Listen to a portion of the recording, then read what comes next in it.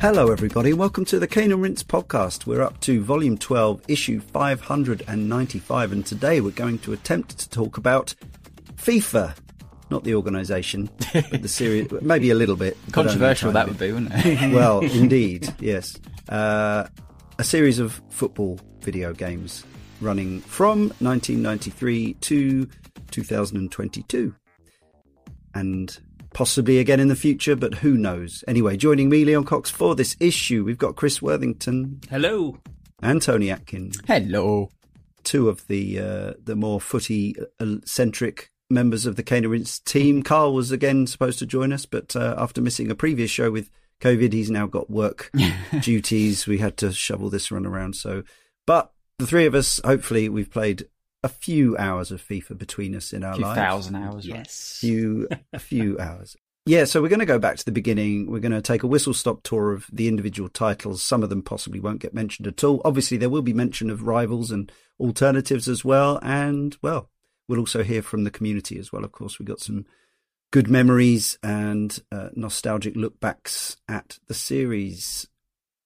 The developer originally was known as Extended Play Productions from 93 to 97, but essentially that is the same team. It metamorphosed into EA Canada or EA Vancouver, who made the game from 1997 to 2022 and are now making the replacement game with a support from the big studio in EA Romania from 2016 to 2022. There's a brilliant article on the wonderful timeextension.com website about the history of the original FIFA.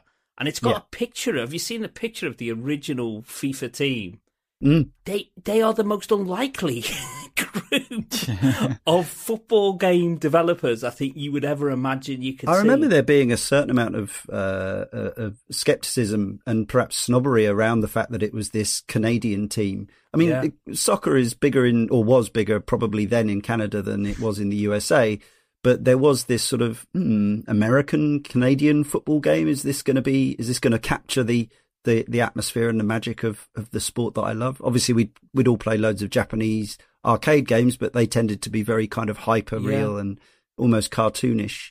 So there was that, but sort of this segues into our histories, which will basically come in and out as we go through the series. But I was hugely excited for this, mainly because the EA Sports Mega Drive games had been awesome up to this point. Absolutely. And Madden as well. Yeah. Exactly. So this was like, oh my God, EA Sports are smashing out the park on the Mega Drive, and then now they're making a football or a soccer game. So of course I was all in, and the early screenshots looked impressive. Yeah, it had this new, or not, maybe, I'm not sure it was the very first, but it certainly was the first I remember to adopt quite an impressive looking 16-bit isometric view. Yeah. And it sort of opened up possibilities in terms of what you could see on the pitch that top-down and side-on games perhaps didn't. Yeah, just talking about that isometric view. So I was racking my brains trying to think of one before this. The only one I could think of, did Manchester United in Europe have an isometric option? I don't know. I think it was sprite-based, so probably not. I think it was just 2D side-on, if I recall correctly. Yeah. I couldn't think of another one. I think to your points as well, I think it was that visual presentation of that first game that drew me into it, because I'd been playing a ton of sensible soccer and alike for years before that, and and I guess that we always say simulation of football, but it was that kind of like arcade experience of it's just, this is what we're able to do within these the limits of what these devices. I was about to say consoles, but sensible soccer wasn't. But so I think it was that isometric view that just suddenly made it look more like a football game. And it's funny when you go back now. I've watched a few videos over the last few weeks of just like, the evolution of the series, just to see how graphical things change. And to go back there, it's I don't. It's odd to watch it how far it's come, but obviously back then it was really impressive. And well, the irony was though that people would say, "Oh, it's like TV," but actually it was less like TV than side-on ones because the camera doesn't sit. No. I mean, apart from certain shots, the main camera was on the halfway line and always has been. But of course, that does mean that it opens up the goal as you pan, which old arcade games didn't necessarily do. But I think even side-on games have gone out of vogue by this point because side-on games were mainly, from my recollection, were more of an 80s thing, weren't they? With International Soccer and Emlyn Hughes and Match Day, of course, as well. Whereas in the 90s, it felt like we'd gone more... Kickoff was the... because Kickoff and Sensible had done so well. So it felt like all of the games that aped those were going for that the vertical scrolling football. So it was definitely different. There was also, this was one of the things I wanted to say without kind of going off down memory lane. There were so many alternatives since before, during and after FIFA. There are more soccer franchises than you can possibly even list or name. Obviously, it's now as development costs have gone the way they have, we're now down to basically one game, which is EAFC. A game as a service from Konami that has come out of Pro Evo, and a few little indie games and a few sort of arcade aping soccer games. But during the time of FIFA, from before it started, franchises were already up and running all the way through particularly the PS1 and PS2 eras. There were dozens of different games, and I used to play most of them because I was always looking for the kind of the ultimate experience, and they all offered a little bit of something that the other one didn't offer. And for many years, FIFA was far from top of my list in terms of gameplay. Yeah. It was cool because it had presentation, and after a couple of versions, they had some licenses and player names and things like that. But the gameplay I was pretty disappointed in FIFA on the Mega Drive from as soon as I got it. Really, like I enjoyed it because it was cool and new and it looked good, and it wasn't. I didn't find it awful to play, but it was so far short of what I'd been enjoying on the Amiga and stuff in terms of tactical complexity and gameplay depth. It was a very, very simple kind of game, and you could win basically by hammering one button from the halfway line. Yeah, exactly. Yeah. And it was a bit of it was kind of broken, and it basically, for me, it was just nowhere near as good as the EA hockey games, which I loved. Yeah. Obviously published by EA, we've already mentioned. It was released initially on 15th of December 1993, so the free version of this podcast will release around about the 30th anniversary of that. And the final FIFA release, at least for now, and of this lineage, this DNA, was 30th of September 2022. Sales-wise, the series has sold over 350 million copies across more formats than we can possibly remember, from Mega Drive through its initial conversions on SNES and Amiga, and there was a Game Boy version, and it's gone through any console pretty much that's come out PSP, in the last I remember that being 30 years. Yeah. Basically every format, and some that you'd probably forgotten. I suspect there was an N-Gage version of FIFA as well. It's that kind of a game. As I say, we've got some great correspondence from our forum and Patreon, starting with Alex79, who says, I've been playing FIFA since the first FIFA International Soccer was first released on the Mega Drive back in 93. I'm sure the magazines were referring to it as EA Soccer before release. Absolutely right. And when it came out, I thought it looked incredible, and the isometric view was a real novelty too. My brother and I spent many years playing the early FIFA games. We once tried an experiment on the first FIFA. Could you win a match blindfold by just hammering forwards and the shoot button? Yes. One of us bought FIFA yearly all the way through the terrible early 3D efforts up to the mid-2000s when it stopped being an annual purchase for me, and I'd get the odd one here and there. I'd had a few years off from the series when I downloaded FIFA 21 last year on Game Pass, or EA Play, when I was absolutely blown away by how real it looked. I don't really have any funny or interesting stories other than to just say it's a series that's been, along with the likes of Mario, pretty much a constant in my gaming life for the best part of 30 years. Yeah, so there was a period where it wasn't a constant in my life. I guess it was 2001 really. When I didn't actually. No, there were two eras: 96, 97 era. I skipped it altogether. Then there was Road to the World Cup 98 was better received. Yeah. Then I ended up getting the next couple because my friends at work were playing it. But I said, look, you really want to be playing this ISS game. And I converted them all evangelist style. We'll do that podcast someday. And for the next however many years, and I guess until 2006 when Pro Evo PES 6 came out. Yeah. We carried that on from the PS2 onto the Xbox 360. And then, and it was only once FIFA 08 landed that, and PES 2008 and FIFA 08 kind of came around the same time. And yeah, that was a period where FIFA kind of took top spot for a while again. Yeah. What else do we want to say about obviously the changes in visual presentation that have happened over 30 years? Like, well, obviously graphics have got better, but yes, looking back, the thing that kind of strikes me looking back at the individual versions, obviously I haven't been back and played every one, is that the PS1 era games have, for me, aged the worst as usual. FIFA's sort of 96 to 2001 are the ones that I would, as much as I had fondness for Road to the World Cup 98 and even the World Cup 98 game itself, those are ones I would not really enjoy going back to. Even stuff like the frame rate, like basically from once they got the game onto the PS2 generation, they got it up to 60 FPS, and the game's pretty much been a 60 FPS game ever since. But back on the PS1, like the ball kind of jerks around, it all feels very uneven, and I remember that at the time as well, comparing it to the rivals. But yeah, obviously, what can we say? Player likenesses have gone from two pixel dots for eyes up to fully mapped and modelled faces with skin and texture and, subsurface. Yeah, man. Like my memories of the visuals going back right to the very start has always been that the FIFA series has always been, a real technical showcase for whatever machine they were going to be playing on. Yeah, we look back at those PS1 visuals now, and I've been back and I've played some of those games, and gameplay and visual wise, I think they've aged triangle really badly. faces. But at the time, I mean, can you remember firing up Road to the World Cup for the first time on the PS1? It looked incredible.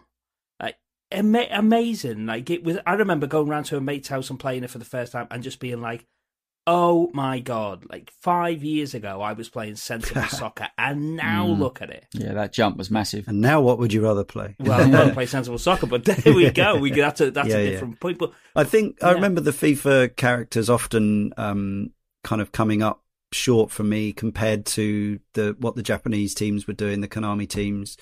Even from the Super Nintendo ISS games, where they went out their way with animation and individual characteristics on players to make them look different, in a way that FIFA didn't. It had like teams of entirely identical. If it was a Northern Hemisphere European team, I think everyone was white in the first game. It's that sort of. I could be wrong about that, but I think that was possibly the case. Obviously it was all fictional players anyway, so they could kind of get away with it. But, and for me, I suppose my kind of overriding feeling about the main era of FIFA, was that there was always this slightly potato-y quality to players' faces. But I think, I totally agree about the Uncanny Valley to an extent, but also sometimes when you get three well-known players running up to the camera after they've scored a goal, you're like, blimey, that is kind of incredible in a game that isn't narrative driven. This is not The Last of Us. This is exactly a football game where they've got, literally hundreds or thousands of players in it. And I know everyone's not everyone's modelled to the same degree, but yeah, it's kind of mad. Yeah, I do think there has been incremental changes over the last few years, and there's not a lot I think you can necessarily do with that. But it's not like they've not gone out their way to try to change some of the aspects of visual style from like be a pro, where you get to play, and certainly almost from like a camera angle that is, from a player's headspace. I always change it to my favoured camera though. But this is what I mean. Like I think they've tried to visually add a bit more kind of variety to what you would just know as that kind of that FIFA camera angle that you've seen over the years. But every time they've done it, I've always gone like, yeah, but it's harder to play. And then you come back out. But then I think from a visual presentation, sometimes it loses a bit more of what football is, more about just being a gameplay aspect, which you're playing the game ultimately, right? So it is what it is. But there's only so much more you can do to the pitch, scuff up the pitch, make dirty larger areas where, players tend to be down. I love all that stuff. Yeah, that is cool. Like, it's still, every time I notice, like, you got to half time and the pitch has got foot marks and tackle marks all over it. It really does add so much for me. Yeah, and the kit's just getting gradually dirtier, especially if it's wet weather and stuff like that. Yeah. All the stuff that was simply unachievable, 30 years ago, or even perhaps 15 years ago. One of the first things I always do is tweak the camera to my liking, which is zoomed out and high as possible, so I can see as much of the pitch. But there's been a bug which has been retained for about the last 5 versions, which is that at certain stadia, the camera then ends up behind some of the geometry of the stadium, which impedes your view. And it's stuff like that where you can understand that there is criticism about laziness or a lack of investment in development. And I think, as well as technology slowing down, as Chris was saying, I think there are signs that certainly in the last 10 years, that they've trodden water a bit, because they know they're going to rake in the FUT cash, the Ultimate Team cash, regardless of what they do. Yeah, but you can't rest on your laurels. I mean, but also they're trying to produce a new game every single year, which is, so what's it been? 32 games, something like that.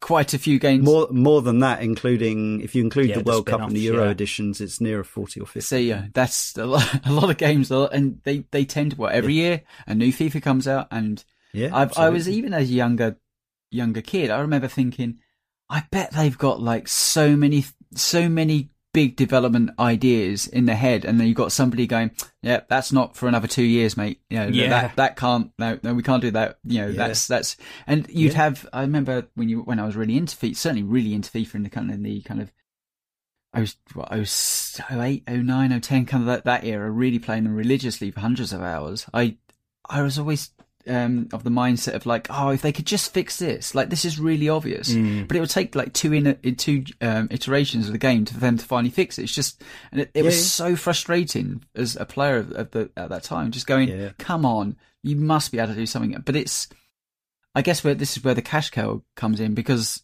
like many other games, obviously you get like a 1 or 2 or a 3, but this, every year there's just a new game, and I understand the roster update criticisms, people that didn't play the games would level at it. It's a bit reductive. It's if you actually play it every year, you realise they do change a lot. Although I did get the impression that sometimes they would kind of change elements of the gameplay purely to make them different, rather than to actually tweak them to be more realistic. Yeah. Like, and you'd always get the review kind of blurb is nearly always the same. Like, and this year they've really focused on passing, so that pace is less of a powerful weapon than it's ever been before. And it's like literally the same lines you can pick out year after year. And I bet even the reviews I've written of FIFA games have some of these kind of pitfall cliches in them, because there is only so much you can do and so much you can say. But I think if there was one kind of, again, thinking back to the bad old days of FIFA, and this was still a problem in 08, which was the kind of the start of the return to form, was the stodginess and the lack of responsiveness from players. Even though the game was running at a decent frame rate, it was the actual not being able to cut into the player's animation. And I think the last few versions, with ups and downs, have got a lot better at this, to the point that the game is, perhaps it's never been quite as kind of crispy as Pro Evo was at its best, but I think it's so much closer now, and the ball physics are so much more convincing as well. Yeah, I mean, I think now, I mean, by the time we got to the end of FIFA, I think the gameplay, I mean, it's easy to poke fun and pick at it because of the annual release and the fact it's just the same as last year. But I mean, as a pure game of football, I think it plays wonderfully. Yeah, I agree. I think they've almost refined it now, where you think to yourself, could a video game adaptation of football play any better than this? I mean, I think, yes, probably always, but it's again, a bit like the graphics, like the differences, because they've, particularly in recent years, I know they've, whereas they did studio mocap before performance capture. I mean, even going back to David Ginola in 97, I think they did. Yeah. But in recent years, they've got set up where they can basically send 22 players out onto a pitch, give them these tiny little things so they're not covered in dots. Yeah. Actual dots or balls. Now, isn't it? Basically play, and then machine learning, Incredible. Potentially a good use of AI can actually kind of incorporate the movements and the balance, so that, and the players look less than ever like they're skating around a pitch, and they actually, obviously it's always going to be, I think, we may have talked about this on other football games as well. Obviously Sensible Soccer barely had any animation, so it wasn't an issue, but there is always going to be an issue with trying to represent any sport and the gap between you pressing a button and something happening, because they don't want it to look like the players aren't doing anything or they're moving unrealistically fast. So if you say, I want to pass this ball now, you need to have the animation come out for it to look like something's happening without it being instantaneous. I guess this is why I find I love fighting games. But as I get older, I find them harder to follow, especially as the graphics have got more elaborate, because they have to be so snappy and instant and instinctive in terms of their movements that the animations are almost happening kind of too rapidly. And you want the developers of a sports game are trying to get the happy medium between responsiveness and something that actually looks This authentic. is something we even want to strive for, though, is it? It's like it needs to be as authentic and real as possible. I still just don't.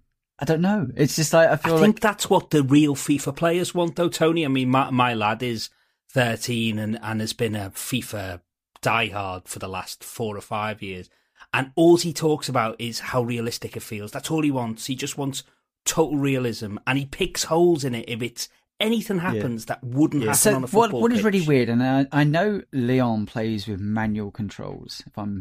So you have a no. So there is I have experimented with that in the past, and it's a good point that you bring up that should be mentioned, because so much of FIFA is either automated or semi-automated, but you absolutely have the option to turn that off. So to get to my point there is exactly that, which is in the past, and certainly when it's come to like achievements and stuff, you have to play all manual controls and whatnot to achieve a certain thing, and it's like a drastically different game because. Yeah, essentially you are kicking the ball where you're kicking it. It's not like, well, I see a pass coming through there onto the right. I'm just going to, generally aim that direction. If you get it wrong, the ball goes out to like a shank, and it goes completely the opposite way. And then, so you actually, when you start messing around with that stuff, I think like all that stuff is there to make it feel super realistic. But as gamers, I don't think we actually really want that. I think we want the illusion of it feeling like we're perfectly in control for the most part, whilst actually our dreams of what we would be like as professional footballers. Then again, I think and this goes a little bit more into gameplay, which I guess we're talking about as well, which is I think there was that moment that Pro Evo really challenged what FIFA was doing, and how that came off goes back into what I think they were achieving with the visual presentation within FIFA, which was there was just felt a bit more like the ball would have a slightly different trajectory flight, like it would bounce off a player and go off in a different direction, where FIFA have always felt like very much you press a button, the ball would end up at their feet. Pro Evo was doing something at the time where it felt like, although you had control of it, there was a variability in the action. Yeah, the ball felt like its own entity. Yeah, like I remember, like it could bounce off a post, hit the goalkeeper, come back into play. Where FIFA would bounce off the post, the goalkeeper would just take it back in its hands. I think FIFA's got a lot better at it this. Absolutely in recent has, years. but I'm thinking of that moment, like we're talking about the history here. Like for me, it was always about, do you want presentation or do you want gameplay? And that a lot of people would class that as the dark years of FIFA, when it was all about presentation. It was style over substance for a long time. Yeah. Talking about the audio side, obviously, there's not much to be said about things like crowd noise and kicking noise, other than they've just got kind of more and more authentic. When you hear your home supporters singing the songs that they sing at home, it's kind of cool. It's amazing. Yeah. What I would say is one disappointment is that there were some years before they started making huge bank with Ultimate Team where they actually incorporated more customization options, particularly for solo players. So you could kind of edit the look of your stadium, and you could even import audio and stuff like that. So there were a couple of years where like my team would come out to good old Sussex by the Sea because I'd literally put it on a CD and imported it into the game on my Xbox 360 so that we came out to the right music. Like, and that to me, massive. Again, adds a big thing, but they removed that option again in recent years. Obviously you've still got the Premier League anthem and all that kind of stuff. So that's all good. But yeah, it's a shame they stepped away from some of that stuff. Yeah. I did want to mention commentary. Now I'm somebody who religiously turns commentary off in games. Really? Yeah, I hate it because I find it utterly takes me out of the experience. Again, assuming I'm playing, I'm actually controlling. I'm effectively sort of managing and puppeteering the team.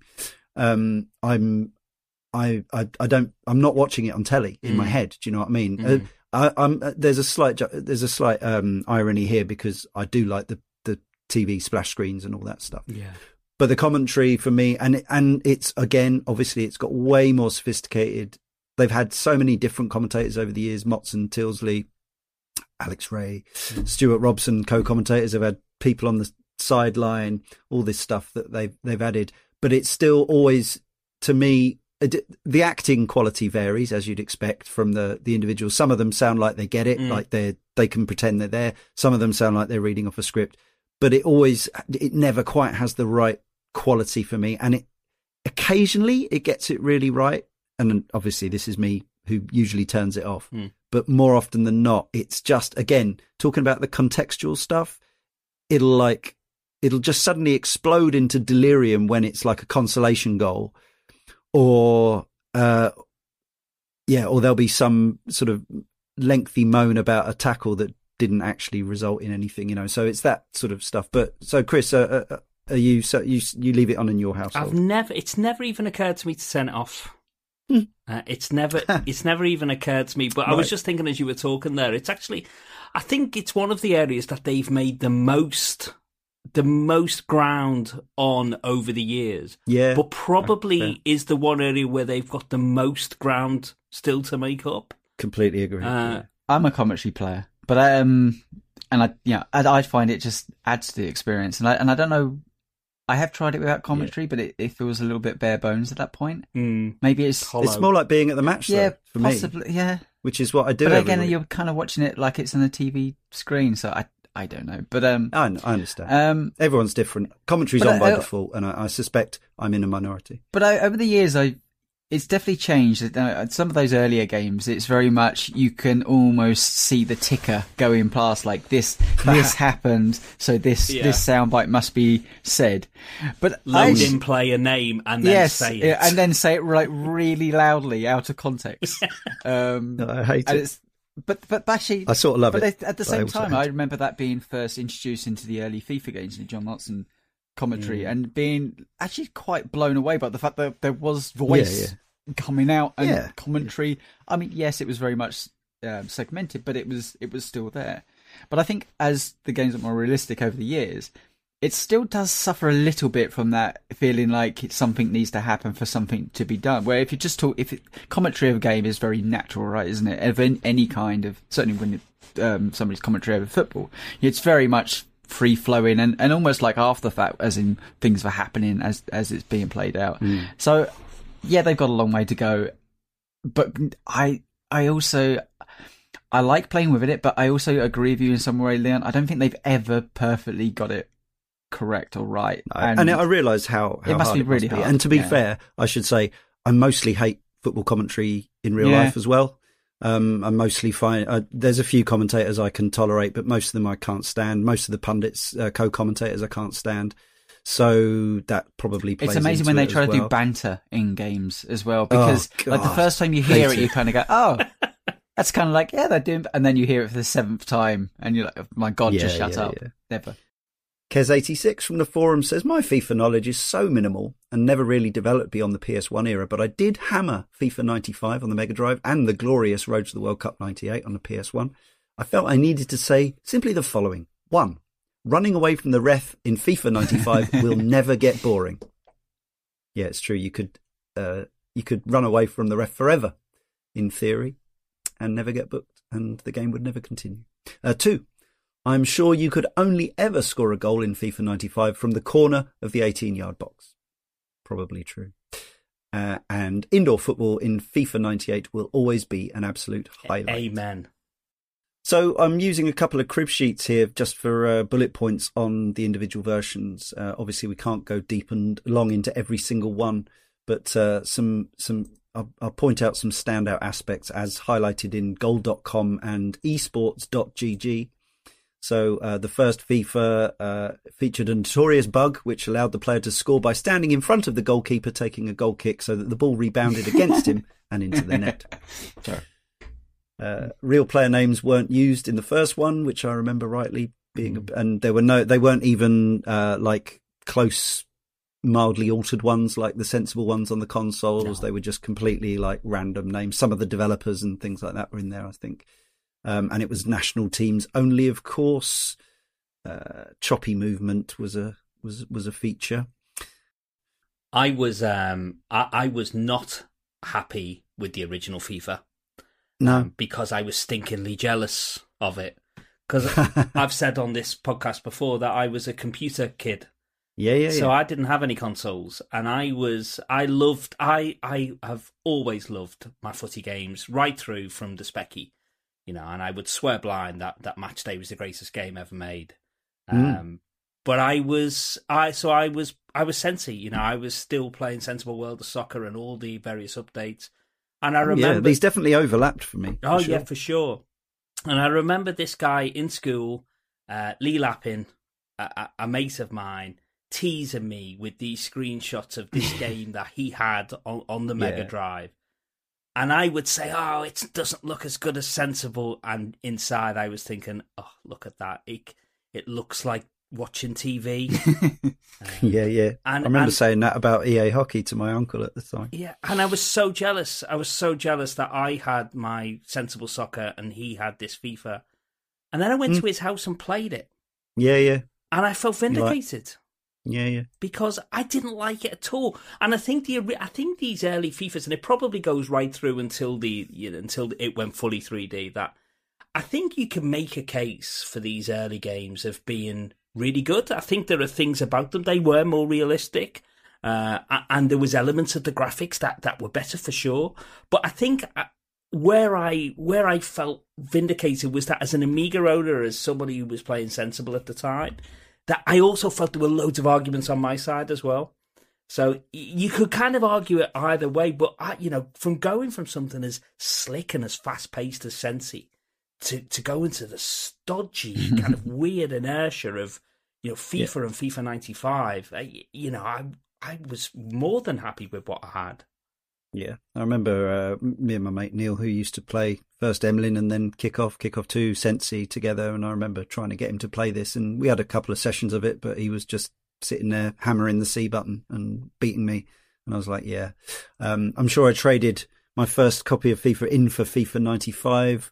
A bit of a brush up the second one. I remember enjoying it a bit more. I think it was a bit tighter. Added some fictional club teams, I think, possibly just named after cities in the way that they do. So there was maybe a Manchester Red type scenario and stuff like that. Can't quite remember. But still no license. FIFA 96 was, I think, the first to arrive on next-gen systems. So there was a 3D version, but so it was a polygon pitch, but 2D sprites on the PS1. Yeah, they had some realistic rosters, but they were apparently inaccurate, out of date, which was quite a common thing back then to have outdated rosters, and of course no patches, so you're stuck with them for years potentially. Yeah, I mean, and this one really does play badly now. So I went back and had a look at this because it was the first, 3D. The Mega Drive games. Yeah, I mean, I don't think they were all that much fun. The early games to play at the time, they haven't aged brilliantly. But geez, I mean, FIFA 96 now is borderline unplayable. FIFA 97 incorporated the indoor game and the Malaysian League. It was also the first to have the in-game commentary with Motson alongside Andy Gray. Which is, of course, a kind of mashup of BBC and Sky, but whatever. And Des Lynam actually introduced the matches as well. The legendary Des, a great Brighton fan, of course. Mm-hmm. So FIFA Road to the World Cup 98 was their third game of this of the Polygon PS1 era, and yeah, I think it's fair to say they made some great strides. We've already talked a bit about it, but it had 16 different stadia, 172 national teams, which is the majority of teams in the world. They've got the offside law much closer to reality, which I don't even remember being a thing in the earlier ones, how poorly it was implemented or not. No. And it had Song 2 in it. So, yeah, people remember it. And I reckon this one sold a lot of copies. Yeah, this was it, wasn't it? This was really the start, I think. I mean, this is... when I think of FIFA games now, this is where I trace it back to. This was slick by comparison. It doesn't feel slick now, but by comparison to what had gone before, you remember that little drag that you could do with the shoulder button that, you could do that side-to-side drag, which meant that dribbling all of a sudden was a thing. And it actually was starting to feel at this point like a game of football. It was starting to feel like what you play on a pitch, as opposed to moving some characters around in a bit of a stiff way and scoring goals from ridiculous angles. On the downside, it was 99 and 2000, and obviously this were the ones that I really kind of, as much as I'd enjoyed 98, it was these two that really put me off FIFA for a good long time, and 2001 actually. It was playing with my friends from work, the ones who I managed to convert to the ways of Konami's. In my head, much superior gameplay. It was playing round at theirs and just watching as the one guy who was the best at the game just used to basically pick up the ball in his own half, use the tricks to just go down the length of the pitch and just avoid all tackles, because there was no, I guess now we'd say like the tricks gave you all these iframes, so you couldn't be dispossessed. That's it. And then he would like flick the ball up at just outside the penalty area and bang it in the top corner overhead kick. And I'm just like, this is absolutely pathetic. This is not football. This is, and so yes, I managed to convince them that ISS Pro was the way forward. Yeah. And we left it behind for a while. Yeah, I think that's it. Yeah, for me, my last one was FIFA 2001, I seem to remember. But that was my last one, and it was actually somebody, because that was the year I started university. It was in 2001, and it was actually one of the mates I met in uni who introduced me to PES, to Pro Evo. Right. And from then on, for the next 10 years, I didn't look at a FIFA game. FIFA at this point also had those ridiculous arrows for set pieces, yes. Big, giant, bendy arrows. Yes. That looked absolutely terrible and were about as useful as a chocolate teapot. Yeah. 99 did bring in facial animations though, so we were on to something. It's funny because I'm trying to think back my time when I was, what games here I was playing, and quite honestly, I was still playing International Superstar Soccer 64 religiously. Like this was me at the time when I could. We had a game of that. We did. A few years ago. So this is. Remember the score? Yes. It's fine. I very much playing this with my brother over and over and over again. That seemed to be the one that just felt more football. And it just did. And it's, even though it's slightly older than those newer titles, and it maybe didn't look quite as, although they did look pretty good at the time, I have to remember. But was so some of these earlier FIFA games, I think I'd pretty much pick them up in the second hand bin, but I was still very much playing the N64 version of PES. Yeah, absolutely. Yes, I was veering between the SNES N64 games and then the PS1 games. FIFA 2000. Sol Campbell did motion capture duties for this one, which. He was a great defender and all, but not ideal for motion capturing, say, a tricky winger. But, I guess the theory is the same. Introduced Major League Soccer. It was the one where they scanned in Robbie Williams for the intro, and also had some kind of consecutive season careerish type options, but didn't have lower league teams. Other than Paul Fail. Of course. Yeah. Of course, Port Vale. Yeah, brilliant. Robbie Williams' team, of course. Yeah, that's a bit unfair. Yeah, a bit weird. 2001 was the first to include a power bar for shooting, which is, I mean, something that other football games had going back years, but I'm not sure it was a good thing. It's now an option in the year 2023 or 2. They included licensed club emblems, giving that extra level of authenticity, and a new graphics engine, although why they did a new graphics engine when they were only 1 year away from next gen, I don't know. It's although really I suppose one of the things that's worth saying about FIFA, I suppose, is that it's often one of the very last games to be released for any generation. Yeah. So you will often, Just Dance on the Wii is another thing, but you will often see you'd see like a FIFA, I don't know, something in crazy 98 or whatever on the Mega Drive, even though the Mega Drive had been dead for 5 years at that point, just because they knew they could sell units.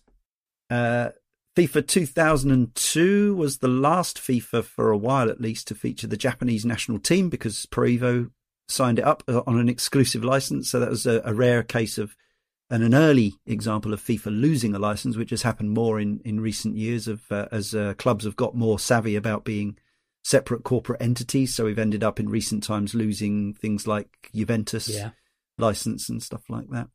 Passing was added for power bars were added for passing. And obviously going on to PS2 era, it was a pretty marked, significant graphical leap. Yeah, it was. Yeah. But I was still nowhere near it because I was Pro Evo till I die at this point. Yeah, this is my dark period as well. I mean, I was Pro Evo now until the probably 2007 when I just kind of disappeared off the face of the football gaming planet for a couple of years. But 2003 introduced club championship mode, which had 17 top European clubs in their own stadiums with unique fan chants, TV style broadcast for halftime and full time, comprehensive analysis, and more detailed graphics with more detailed players and kits, and more realistic player responses. I don't know how much of this was for these articles was sort of regurgitated from marketing stuff, but I'm sure there was something. I believe that was also one that introduced right stick movement tricks and stuff. Sticks, yes, yeah. I think in the early ones that I was talking about, it was pretty much just hammering a shoulder button. Wasn't it? It was just like R1, R1, R1, or L1, L1 to sprint and they R1 introduced to spin. The right stick tricks, and then they took it away after a few years because.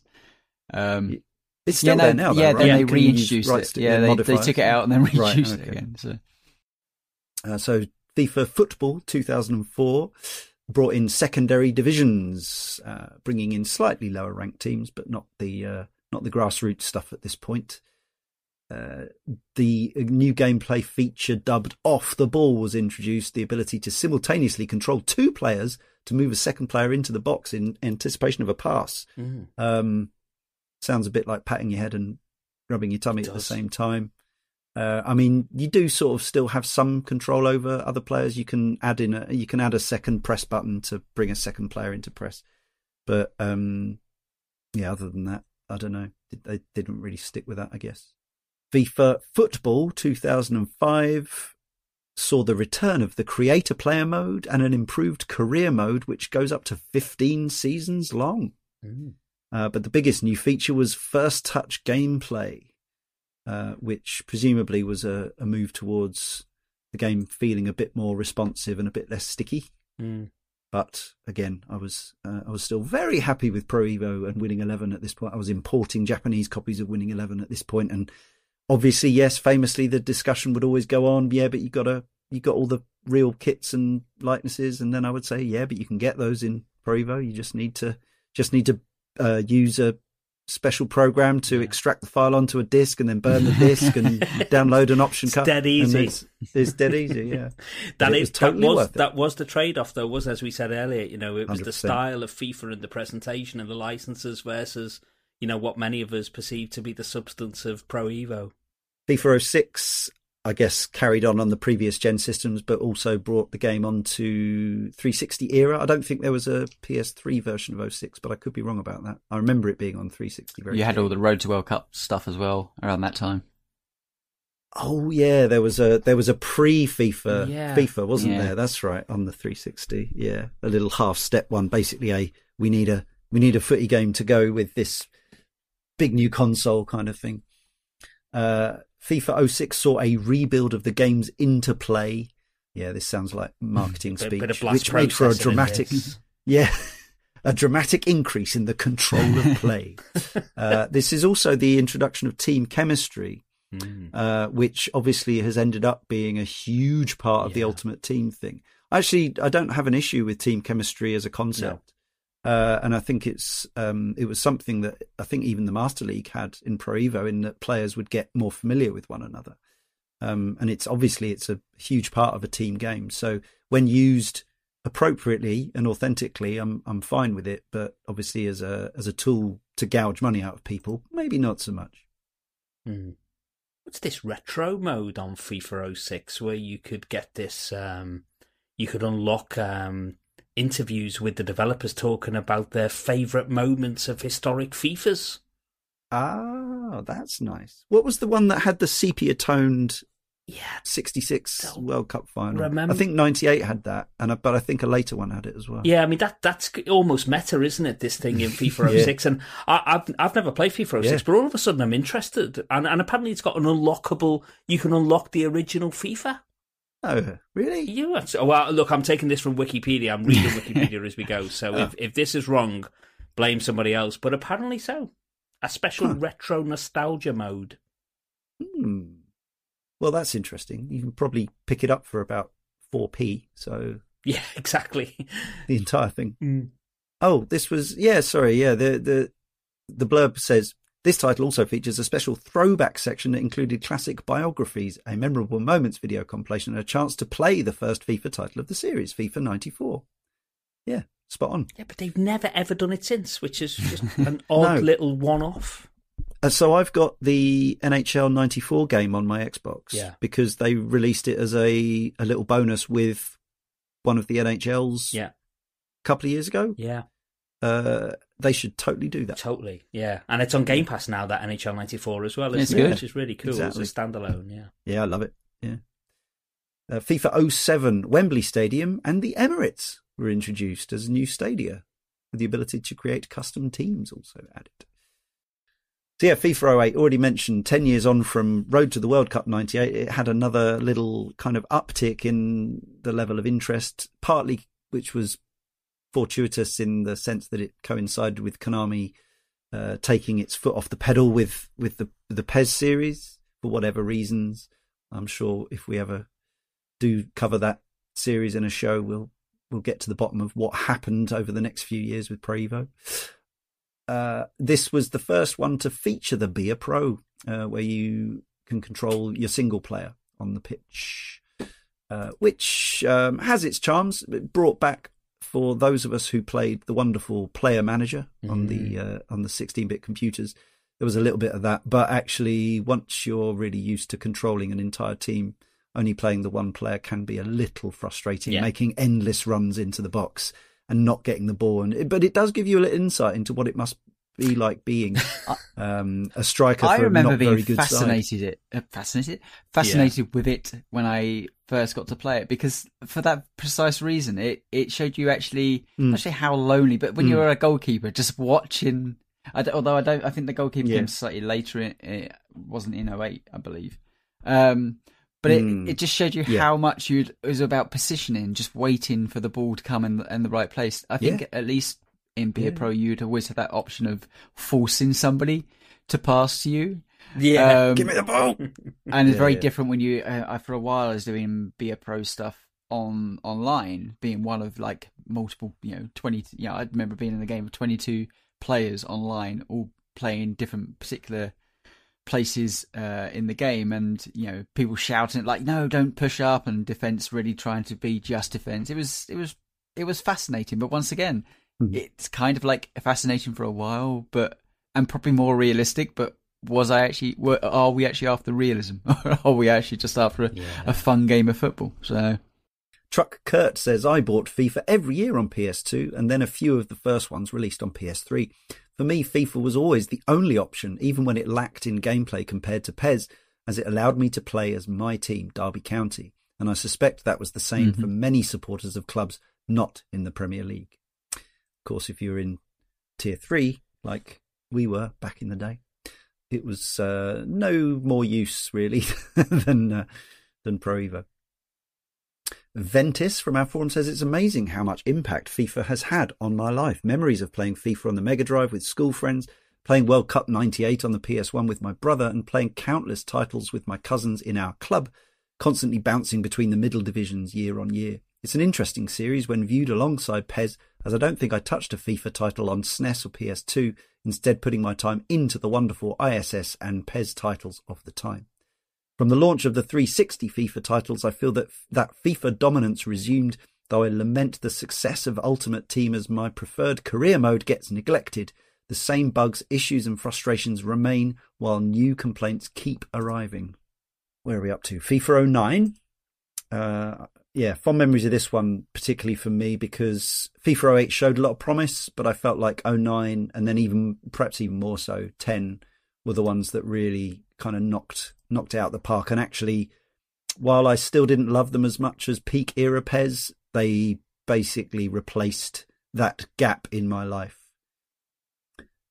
This was FIFA 09 when clubs arrived, allowing to have your online clubs in the kind of ongoing campaign. It was also the first FIFA to feature user-controlled goal celebrations. Should become a bane of existence, which in the future. Yeah. I still fairly much do. Like, there's a couple of them I know, but I end up doing most of them randomly, and there's a couple that I find really annoying that I end up doing at the expense of doing nothing. Was that 09? Was that the one I also introduced Ultimate Team, but as like a downloadable pack at some point, yes, like later after it released? Exactly. Yeah, you had to pay like to get onto the pay to win. Like Yeah, I did too, because I thought it looked interesting with the collectible cards and all that. I didn't realise that it was basically a cynical, exploitative cash cow. I thought it was just a fun game. I mean, who knows? I mean, whether they foresaw it as the possibility of that, but it soon became that. But I always, I mean, Ultimate Team, obviously there's a lot to be said, and we will probably have a whole section about it probably, but I almost think about like Call of Duty. I remember when I was first playing Call of Duty 4 and they introduced the whole kind of like, it's like an RPG weapon type base thing. Yeah. And I remember playing that thinking, this is fantastic. What a way to like just, I don't know, expand the genre of what these games are. This is going to be brilliant. Keep you coming back. And then you look at what it turned into, which is it became basically the game. And, you know, in some respects, almost ruined a franchise. But I mean, I say that as from somebody that's very much like, I kind of just want to enjoy my football all by myself and just, and play with some friends maybe, but it's not the thing I come to FIFA to. But, you know, Ultimate Team has become FIFA through and through now. It's how they make money from the games. And it's almost, it's like when you see other games focus on their multiplayer content, because essentially that's how they make their money, and they still do a campaign because, you know, they feel like they should, rather than making the best possible campaign possible. And it used to be that way. It used to be best campaign with a multiplayer aspect. And I always feel like now I'm slightly shafted in this regard, because it's like, it's all about the online stuff and making that, you know, revenue over and over again. And by the way, there's a FIFA game in here for you other guys, because we need that kind of base game, and why move away from it? And this was those humble beginnings. It's just like, this is a fun, interesting new game mode. Yeah, totally. Yeah. FIFA 10 really expanded the manager mode, which was ideal for me as a former Master League devotee on PES. Actually added some nice features like, more proper budgeting and an assistant manager and all that kind of stuff. It also, as I recall, FIFA 10 was the one that brought in analog sprinting. So you could actually hold down the trigger differing amounts to give you different amounts of acceleration, which I think still works, but I couldn't swear to it. But I still use it in my head anyway. So I've got a lot of fondness for FIFA 10, which is a bit of a random thing because it didn't really do a lot different to FIFA 09, but this is the game that brought me back. And so I'd gone away after uni and after the Pro Evo years. It was the only real dark period in my life where wasn't doing a lot of gaming. I was super passionate before, and I've been super passionate since. But for those, I moved down south. I wasn't playing a lot of games. I was meeting my wife, and I was settling down and doing all those other things. Yeah. And then my wife was pregnant with our first child, and I thought, you know what? I'm going to treat myself to an Xbox 360. And I did, and I got FIFA 10 and GTA 4, and I boosted up FIFA 10. I could not believe it. I couldn't believe what had happened. Yeah. You know, in the 8 years, all of a sudden, it felt like real football. Like the players would make runs into space off the ball, and you could pass the ball, and then all of a sudden, your central midfielder would make a run into the box. And I remember having this conversation with my wife, who is not a game player at all. I remember sitting down with her over dinner and saying to her, I don't believe this. Like, it's just like playing the real game. And she was just looking at me blankly.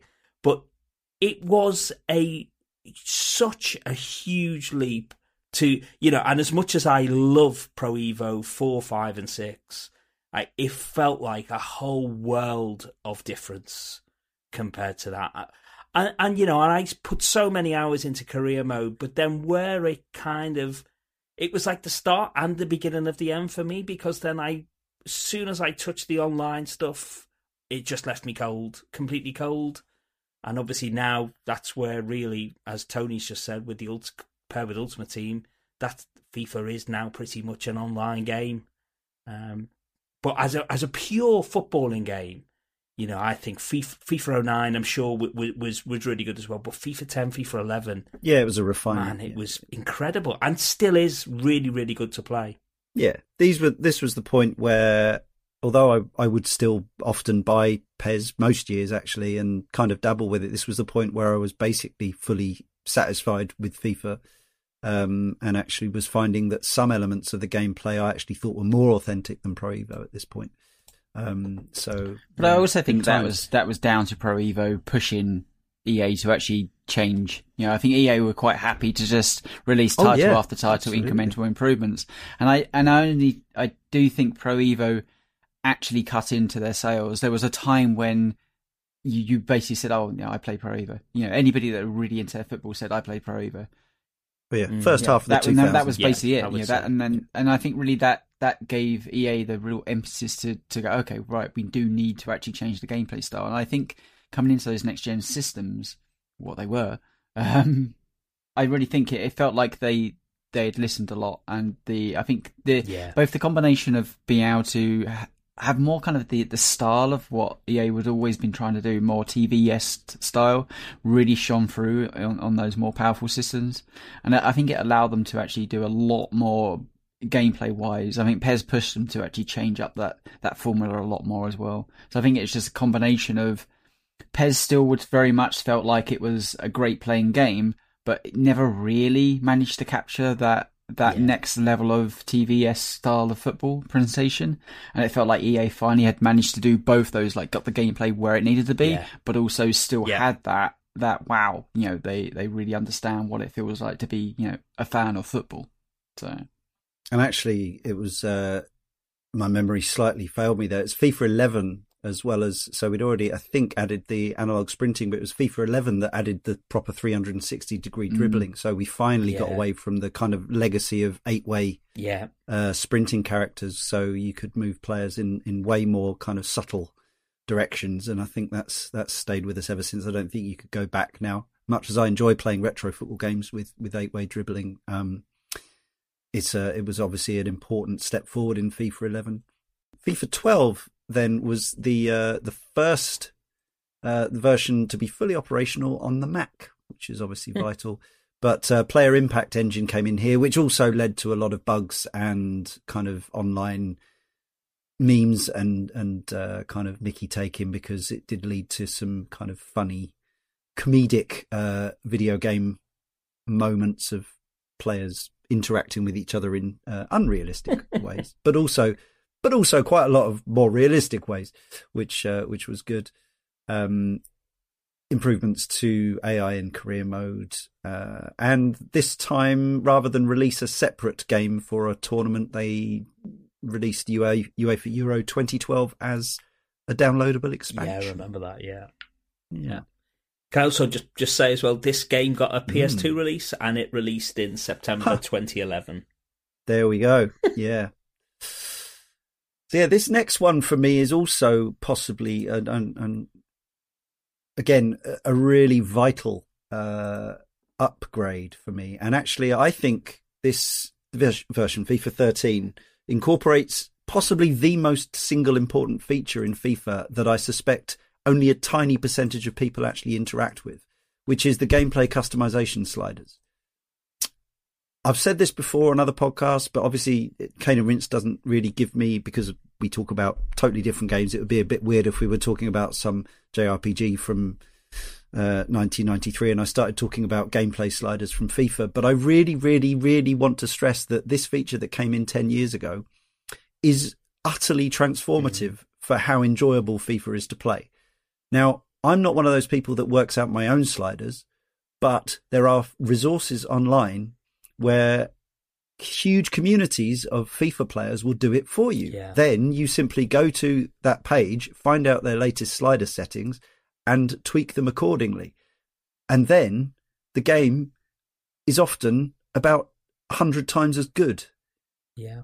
And I understand, I think some people are probably a bit like, well, why should I do this when I bought the game to be good in the first place? But actually it's just it's like the game might be all right, but there'll always be some quirks as regards to player behavior, ball behavior, AI, things like that. These sliders that have been in there for 10 years allow you to basically make the football game that you want to play.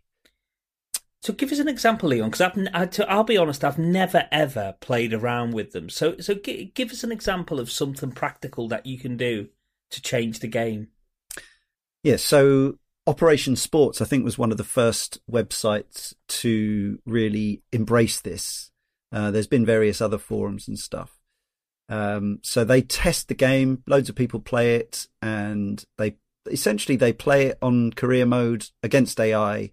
There'll be slightly different slider settings for different difficulties, but it always assumes that you're playing on either the top difficulty or the second top difficulty, because if you play FIFA like for serious single player fun, you kind of have to, because the lower difficulty settings are pretty kind of barely there. But really, it controls every kind of way in which the players interact with each other and the ball. It's like a tactics mode, but but where it applies to everything. It's incredible, isn't it? I mean, it's almost like you're messing around with the code. Yeah, it is like that. I guess things like if you're playing the CPU and their shooting appears to be like relentlessly flawless and it feels unfair. Yeah.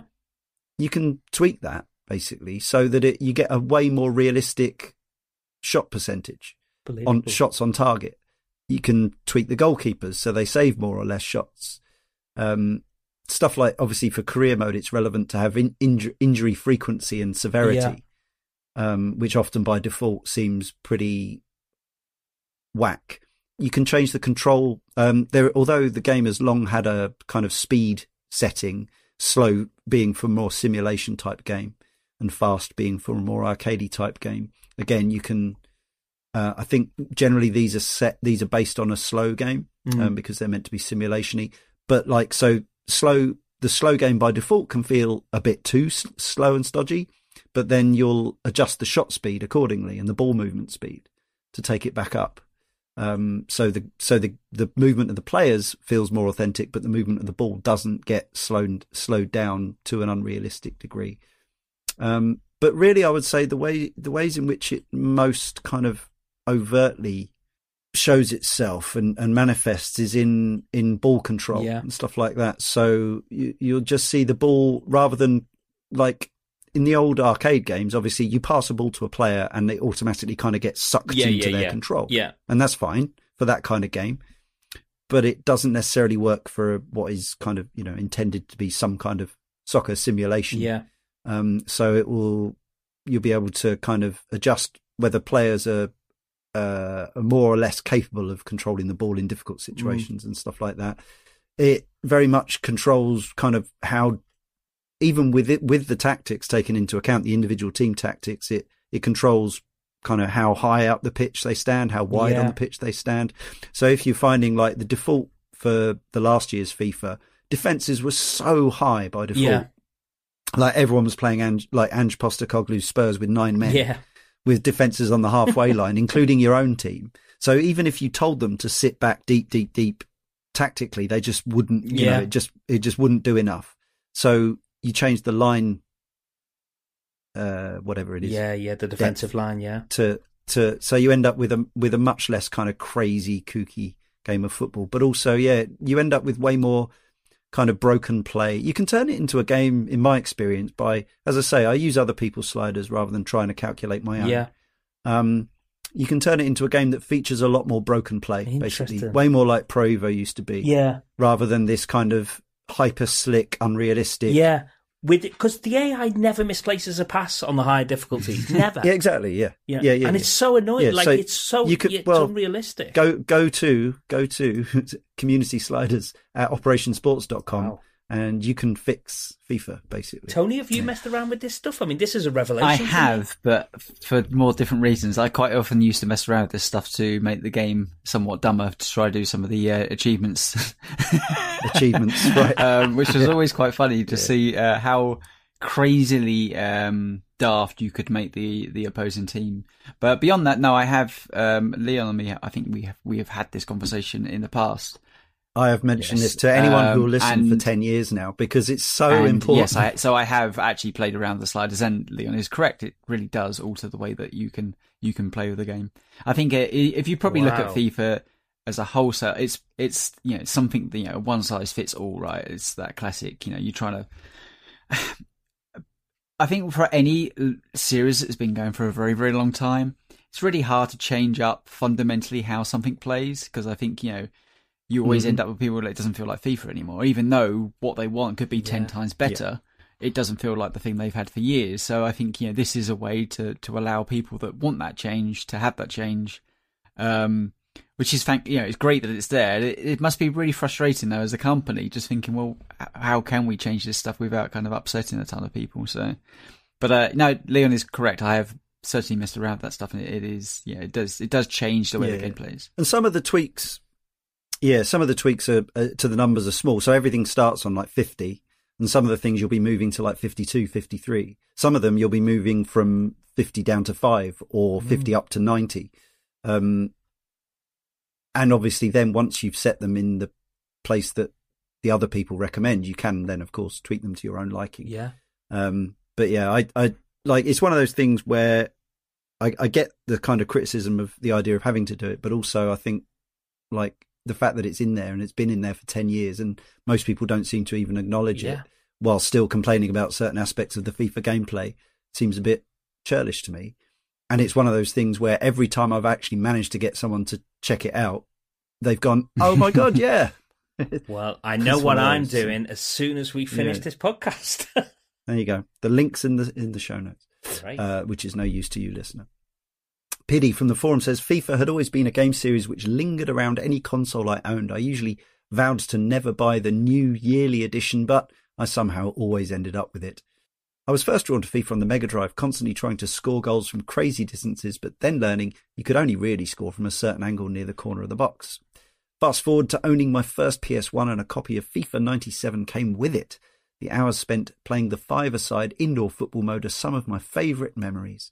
I also always loved the manager mode in more recent FIFA games, mainly for taking the worst rated team and pushing them to the elite leagues and tournaments. I eventually moved away from FIFA when the PS2 came out and started the journey with Pro Evo, until the dreadful PS3 version of Pro Evo came out and a move back to FIFA was on the cards. FIFA then became a more social gaming experience, going around to friends' houses and having our own tournaments, With the introduction of Ultimate Team, Friday nights creating a team and playing online were the norm, with a few beers in tow. As the nights went on, we obviously became awful at the game, which was always blamed on the beer. I haven't owned a FIFA game for a few years now. The last two I had were free game codes from completing reviews or questionnaires, and I've never been tempted back. I feel it's a gaming series I would look to pick up for the Switch, and that being an older copy of the series, just to get my football fix. The day of being young and having a laugh with friends whilst playing is long gone, but the memories from this gaming series are some of the best I have. Yeah, there's obviously been some, controversy about the Switch versions being what they call legacy editions, which essentially are based on old code from, I guess, the Xbox One era. And essentially it is roster updates and stuff like that each year, but charged full price. But I think most people kind of know what they're getting with that. Maybe. Or maybe it's evil, cynical marketing practice. Where are we up to now? FIFA 14? Features such as human intelligence. Yeah, that's blast processing, if ever I heard it. Were introduced. True player motion and some signature goal celebrations from Ronaldo, Messi and Bale. Okay. What's Bale's goal celebration? Golf club? This was the transition to the Ignite engine. Been on a few different engines over the years. We haven't named them all. That was that after Frostbite?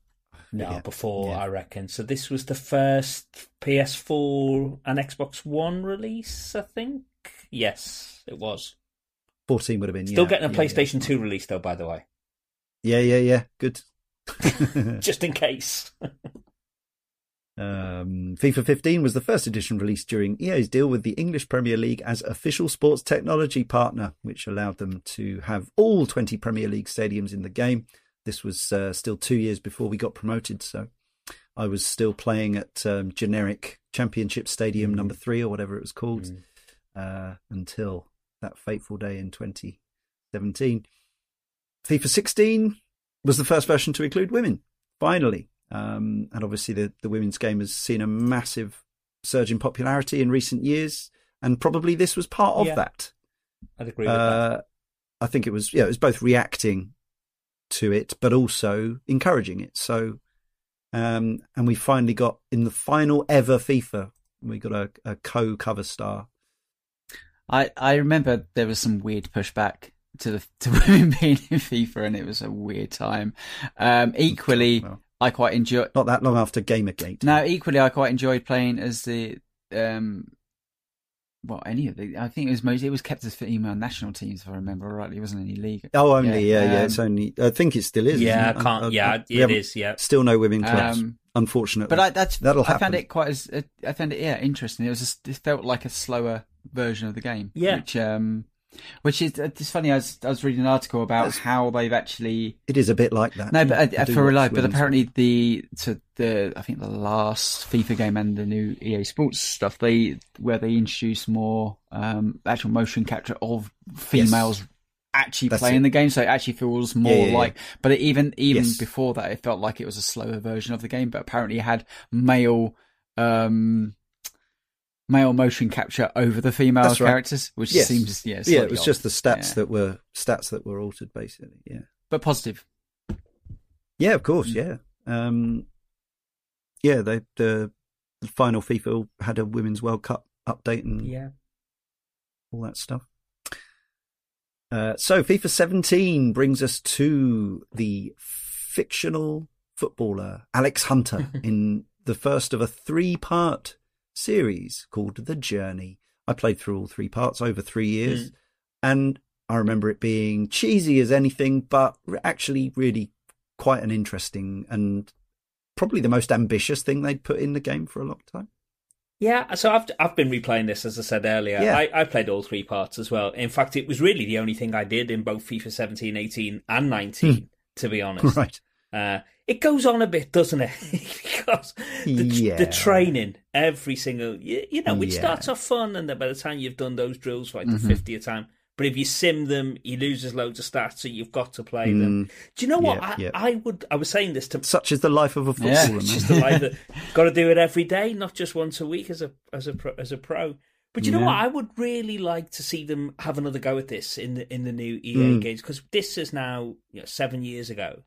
And I would love to see them have another go, but make it a bit more fleshed out, where there is a little bit more to it. And dare I say it, maybe a little bit more kind of RPG elements to it. Yeah. I think the groundwork was laid. Tells, as you say, Leon, a cheesy but an enjoyable story, and it gives a whole new dimension to the game. It was quite wholesome, wasn't it? Yeah. Some fun cameos from actual footballers trying to act. But I actually think it's ambitious. I think it was something genuinely. I mean, it's hard to say because obviously Ultimate Team, like, they've had different things that have been generally like innovative, but it felt like, oh wow, they've actually concentrated on some single player content beyond just the standard kind of career mode. Actually, I really enjoyed it. It wasn't perfect. It was a tad cliched for sure, but of course, what are you going to get from it? It was like a kids' TV show. It was hackneyed. And actually, FIFA 17. It's funny. So I had played on and off bits of Ultimate Team, but never really. I could see what it was. It was a cash grab, right? So. But FIFA 17 was the first one where I was like, do you know what? I am going to build my Ultimate Team. I've tried to avoid it as much as possible, but clearly it's something that they're going to keep on, digging out. So I am going to spend the money. And I remember spending probably a couple of £100 actually building an Ultimate Team and having good fun with it, right? So, just like, I get what the hook is. And I say that as somebody that went into then FIFA 18. Realizing that all the money he had spent and all the time and effort he put into his Ultimate Team was literally gone. And it was one of those, like, I knew this was going to happen, but when it actually happened, I was like, well, I'm not going to do it again. I mean, I've just spent hundreds of pounds on this, but I had that feeling of, like, oh wow, I can see how people go so deep into this, produce the perfect level squad. But for me, it was that moment of how so jarring of it. And FIFA 18 for a while was then my last FIFA for a couple of years, because I really think it left this somewhat of a sour taste in my mouth of like, okay, well, understandable. Clearly, so I'm just funny. I'm looking back from my thing, so I missed out on 19 and 20 after that. And I think I was just kind of like, Yeah. I don't think I've ever paid money for a pack after paying for the DLC on that first FIFA Ultimate Team, but I have had loads of free packs from promotions. I mentioned that to you earlier, Leon, that my nephew plays Ultimate Team religiously. Like, FIFA's his game. He pays it, and I actually contacted him to find out roughly how much he thinks he had spent. Now, he's a young lad who works disposable income. So for him, this makes sense. But he reckoned it was probably somewhere in the region of about £3,000 to £4,000 he'd spent on FIFA in the last 5 years. Wow. So it just shows you that you wonder why they go down this route. It's like, well, there's me buying my odd copy of FIFA on and off, and there's him basically paying for that purchase multiple times over. But but to him, he was like, mate, I've had massive funds. I've got loads of friends. I've built in the communities over the years and doing that, but I was just like, I don't know how do you let every year just disappear and gone, start again, Yeah. What my son tells me, and I observe the most recent FIFAs really through his eyes and, well, through my wallet when he asked me to buy FIFA points. That's fine. But what I observe and what he tells me is that as the FIFAs have gone on and now into EAFC, it's becoming more difficult to enjoy it and to access some of this stuff without spending the cash. Whereas kind of in the early Ultimate Teams, I think, it was very viable. You could just do it. You didn't have to spend money. Whereas now, you get these untradeable cards and you get these things where, these kind of one-off events where if you don't kind of participate... There was an online trading store at one stage, wasn't it? You get a card, you can actually trade amongst other people to buy that player. Yeah. Yeah, whereas now you've got to buy this stuff and you've got to buy the packs, and they talk about, I packed 98 Lewandowski, and this, and you can't get those stuff in the game unless you buy it. And then, of course, you play mainly online. and all the people who've bought it have got these super duper players and these teams, and you can't compete. So I don't know. I don't want to kind of just reduce it to just a cynical cash grab, but it does feel like as the years have gone on, they have just worked out more and more ways to extract cash from us. You also end up sounding like an old man, because I remember playing. Yeah, I don't want to do that. But I remember playing early FIFAs online and Pro Evas online, and it's almost like a gentleman's handshake at the end. It was like, oh, that was a fun game. Oh, there was always moments where you'd be frustrated. Yeah. Now it's like I jump online and people are doing all the tricks, flicks, and just rubbing it in your face. It's just like over and over again. And, it's like, then we'll give you abuse afterwards as well, just for good measure. You're awful. Yeah, I was like, thanks. We are a bunch of old men, though. Yeah. Yes, we should say, this whole show would probably be very different if this was young, hip esports FIFA streamers. But I think our listeners know that. Dark Aries says FIFA is a series in which the first iteration I played was World Cup 98 on our home PC.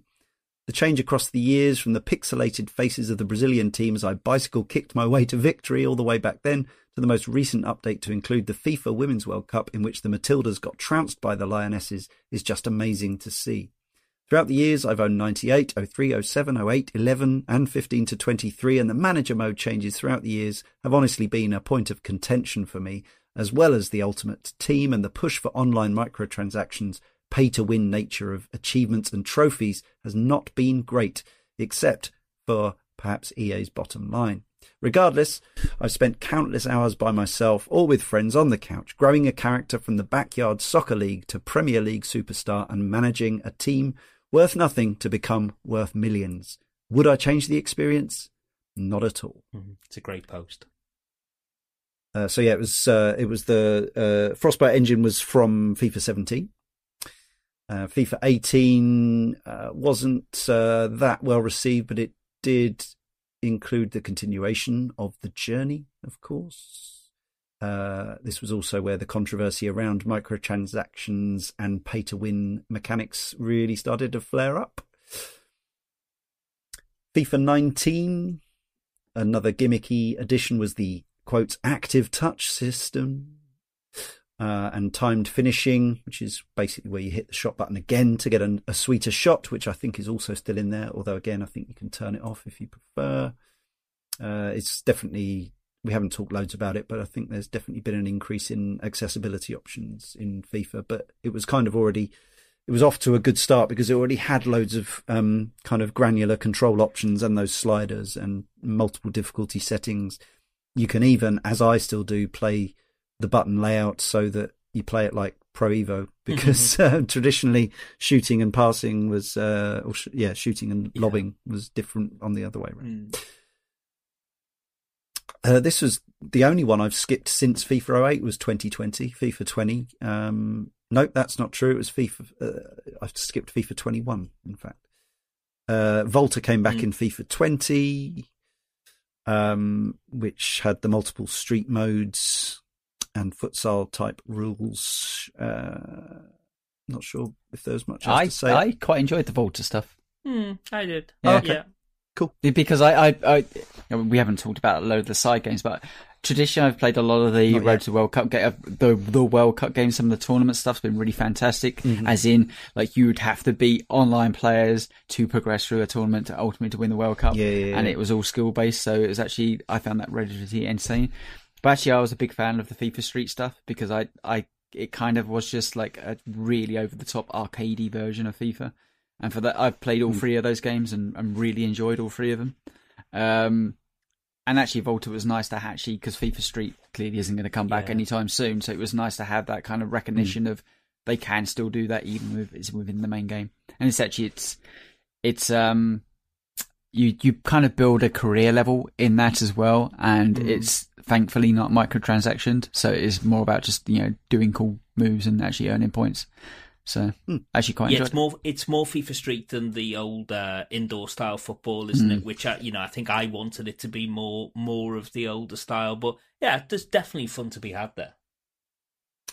Despite COVID and new generation consoles, FIFA 21 hit the same launch window that every FIFA since about the second one, I think, I've managed, which was the last weekend in October in the year. I think that's pretty much it. That was the one I didn't get, but on the next gen consoles, that's where they added the hair, but then they dialed it down a bit for the next one. It's not so cool because the hair was a little bit crazy in that one.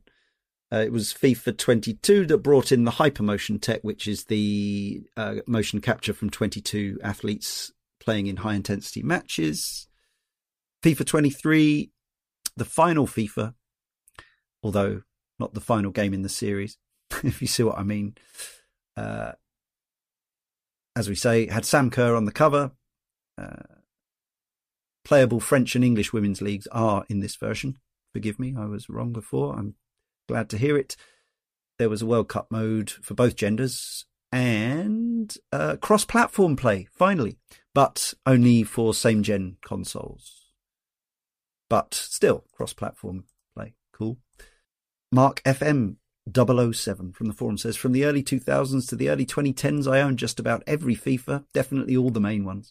They were a staple in my house, my brother and I, and any friend that came over, played plenty of matches against each other, played through seasons and careers, creating characters and teams. For a while I got pretty good at it, and my child and teen years were filled with memories of indie rock soundtracks, repeated phrases from Clive Tilsey and Andy Townsend, and an endless loop of bad tackles, long-range efforts, through balls and random wiggling of the trick stick. FIFA is also the most rage-inducing game series I've ever played. Cuphead, Dark Souls, nothing. Try absurd goalkeeper errors in the last minute, players miles out of position, players refusing to make the run through, and the endless pain of mashing the switch player button until it switches to the defender you actually want to control right after the striker dribbles past him. It's the only game that's caused me to break a controller. All that said, the vast majority of my time spent with it is fond memories. It's better played together than alone when you can both complain about the game cheating you. All of the drama of wonder goals, howlers and dramatic finishes played out by your own hand is great fun. I'm still not sure what's better, scoring a last-minute winner or committing an appalling professional foul to stop your brother from scoring a last-minute winner. I stopped playing FIFA before all the Ultimate Team stuff came in. I got a bit sick of it overall and enjoyed it less as it got more realistic. I'm playing these games for fun, and the realism tends to make matches less exciting. I'm now less into football than I ever was, so I have no plans to go back, but I have a lot of great memories of the series. Global Saturation 89 from the forum says, what made me decide not to invest in the latest versions of FIFA was not the graphics, which are sublime, or the gameplay, but the monetization of the series. Career mode became an afterthought as EA funneled their time and effort into yet another bloated Ultimate Team mode, which was less about skill and more about how much money you could plough into it. This killed the experience for me when I felt that after spending £40 to £50 on a game, which made buying the latest titles a luxury during my uni days, I then had to spend more to be able to compete. That and EA's inability to do anything about rage quitters soured the experience for me. There's a real theme emerging here, isn't there, with us and the correspondence about as the game has got better, the more people have appeared to have just fallen out of love with it. You know, and we're not alone. We're not old men screaming at the clouds here. There is something here about people, I think, of an age, and I'm assuming that, you know, our correspondents are all of an age, and I don't know how old they are, but there's a theme here, for sure. Yeah. Well, I think there's also, you know, the choice has never been more, right? There's only so much time in the day, and it almost, once again, FIFA feels like a game that wants to have your attention all the time now. You know, it wants it to be like a lifestyle game if you really want to get deep into it. Now, of course, you can just play the odd game here and there, and that's kind of what I just do now with FIFA. It's more about me just enjoying my own time with the game. I'm not trying to get every single aspect, you know, ability and all the different stuff you can add, you know, into it. It's just me about enjoying. Normally what happens is I'll watch football over the weekend, go, I fancy some FIFA, and then trying to just recreate whatever just happened over the last 48 hours, or improve upon it. Yes, or just right the wrongs of the weekend. Absolutely. And to me, so it's lost that the game I will play for months on end. It's more about me just dipping in and out. Now, I don't personally. That means I'm not going to buy every single iteration, because quite often it's like, okay, well, unless there's been like a huge roster update where I'm like, okay, well, I actually have to have that. It has been really weird in the past where you've changed manager and you've got the old manager doing his thing on the sideline, and that really kind of takes me out of it. I mean, the managers don't change in career mode, which is an update they could definitely do, because I've still got Lampard at Everton and Potter at Chelsea. That's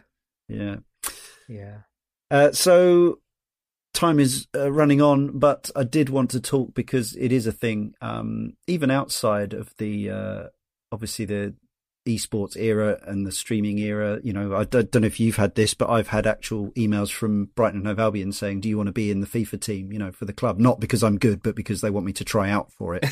Some friends have said, you should try out for that. And I'm like, I don't think so. I'm not that good. You see the ubiquity of the game in and around the real sport with videos of players looking at their own cards and things like this. And that's continued with the AFC. That's not a FIFA thing. That's an EA football game thing. They've managed to, I think they've successfully done the rebrand so that even if everyone does still call it FIFA, maybe they do, maybe they don't. I've heard a lot of talk about EAFC. It's known that what it is, but I think possibly one of the most kind of ongoing pervasive conversations you see around FIFA are the accusations of, quote, scripting or dynamic difficulty adjustment. Now, the irony is, of course, that DDA or ranking has been around in video games since the 80s. We talked about it on our Nemesis show. We talked about it on our Resident Evil 4 show.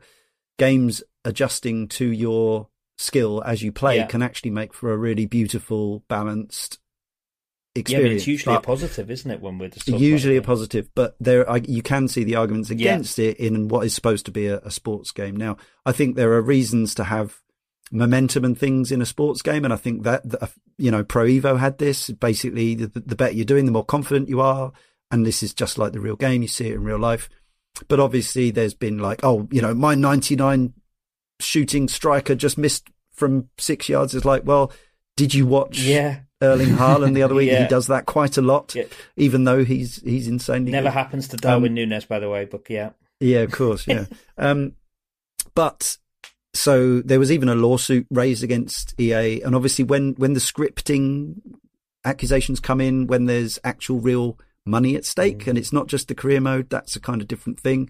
But they did fend off a lawsuit about it. They've said that we do have a patent for dynamic difficulty adjustment, but it has never been employed within our sports games.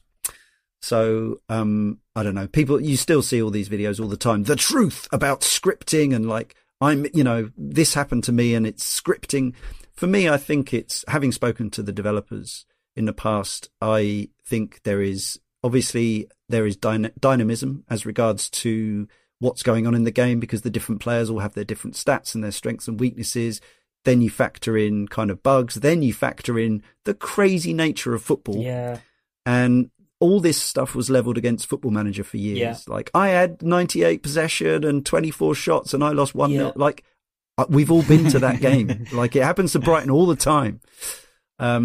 So yeah, I think that it's kind of, it's tedious, but also you can understand where it comes from. But it's got to that point, I guess, you've paid all that money to get a whole roster of players at 99.